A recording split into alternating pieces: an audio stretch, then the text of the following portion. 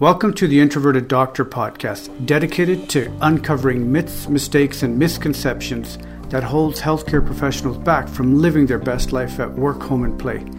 In each episode, we focus on different aspects such as communication techniques, mindset, routines, habits, and behaviors with the goal to show how to eliminate anxiety, trip-ups, and unwelcome results that comes from ineffective communication. In the last few months, the whole world has changed tremendously in such a short time. The world has always been changing, albeit slowly, towards an improved level of equality, but certainly not equity. In my experience, we get spikes of awareness or protests about specific issues or injustices that happen, but then they fizzle out because there isn't a sustained momentum that requires ongoing resources. The barriers to change seem too stiff or ingrained in the system. The barriers may change as a result of the actions, but not always significantly. And the supports often to sustain that change are very fleeting. Now, things appear to be different given the tensions and conflicts occurring in the background of a pandemic. Yes, everybody's been affected in 2020 because of the virus, but importantly, the virus has unveiled many social inequities that have always been plaguing us, and it's hard to ignore them now. The issues of inequity are not new, but sometimes it's hard for people to say something about the injustices, and this happens for a few reasons. The first reason is not knowing how to articulate yourself eloquently, to voice what you're thinking and feeling, to make yourself understood. Secondly, if you try to, you don't know how you might come across, and you may not want to engage in further conflict with people who don't agree, or worse, will now label you and create new conflict in your life. Certainly, a person may be afraid of repercussions. They may stay quiet and inactive, even if it's happening or happened to them. And when they've been hurt, they're working on damage control to minimize the toxic effects. They disengage and lick their wounds. This is the same as how one would rest and tend to an infection that is simmering down, hoping it won't come back to reinfect them. I believe one reason many good, caring people don't say anything about infringements and injustices around them is that they're struggling with their own issues and life circumstances. They're dealing with relationship conflicts, financial conflicts, emotional challenges, and so much more. All of that takes energy. They can't even begin to think about others and the oppressions that may be occurring or occurred.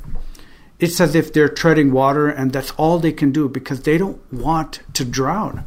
They're struggling to swim, just trying to make it to the other side, let alone helping anyone else. There is an illusion of all things being equal all the time that we must reconcile in reality. Anyone who's markedly different, whether it's based on their color, general look, orientation, name, height, or economic status, understand struggle in social, political, and economic context. Often a person who is obviously disadvantaged and markedly doesn't fit into popular cultural norms or values experiences inequities in a system that does not favor them. Sometimes we brush inequities or personal injustices we see or experience aside because we build an immunity to them and ignore the wounds that have been well wielded. It can become a blind spot. For example, my secretary was annoyed with the new patients who came to the medical clinic when I first opened up my practice. She was annoyed and visibly angry when people repetitively asked her, "Can the doctor speak English?" based on the fact that my name was different and uncommon. I found it amusing, but she didn't. She hadn't had a constant experience of these minor infractions or presumptions that people make. She couldn't imagine such behavior. I didn't need to imagine that because that was a consistent experience for me. We can't imagine other people's situation to the same level that they experience it.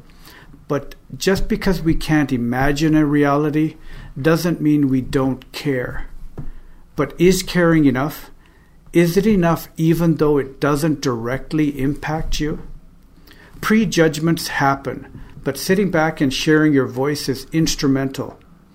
This brings me back to the original difficulty I mentioned, in that sometimes we don't know how to use our instrumental voice to articulate ourselves eloquently in order to speak up correctly or explain a situation better in a discussion or debate. That's why I'm always enamored by great communicators and why I'm always looking at how I can communicate an idea more effectively. The best example that fits the current climate is in regards to, quote, Black Lives Matter. The rebuttal out here is, quote, all lives matter. Saying all lives matter as a response to Black Lives Matter is like saying the fire department should spray down all the houses in a neighborhood, even though only one house is on fire, because all houses matter. Yes, your house matters too, but your house isn't on fire. That's the power of metaphors and language. I've spoken about that on a previous podcast episode. Another way to illustrate this point is through the explanation of equity and equality. Equality is assuming everyone is the same, when that is not true, and everyone is given an equal level of support. A great image that depicts this is three people who are each different heights and who are trying to watch a soccer game over a fence. Equality is if we give all of them the same size of box to stand on. That might help one person see over the fence, but maybe not the other two, who even after standing on the box still can't look over the fence. A second image, which explains equity, has different heights of boxes to account for the different heights of the individuals, whereby everyone can look over the fence and enjoy the game. This implies different supports are given so that it is possible for equal access to watch the game. In a third image, all three people can see the game when the fence has been removed without any supports or accommodations being made, because the cause of the inequity has been addressed and removed. In other words, the systemic barriers are taken down. We all need metaphors and analogies to help better understand ourselves and others in terms of what to say and how to create constructive action. Be mindful of any useful analogies or stories or jokes that help explain a concept. When we collect them and share them, it changes the conversation and we can move people internally to more external responsible actions instead of watching in fear of being reprimanded or in doubt of how to articulate oneself.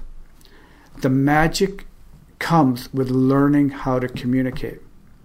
It's never too late to share your voice because your voice matters.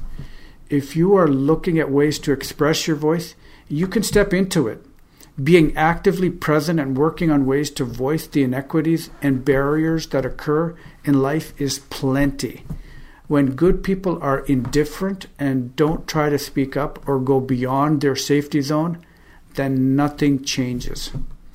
That's not an extrovert's job with compassion, and that's not an introvert's job to overcome their shyness.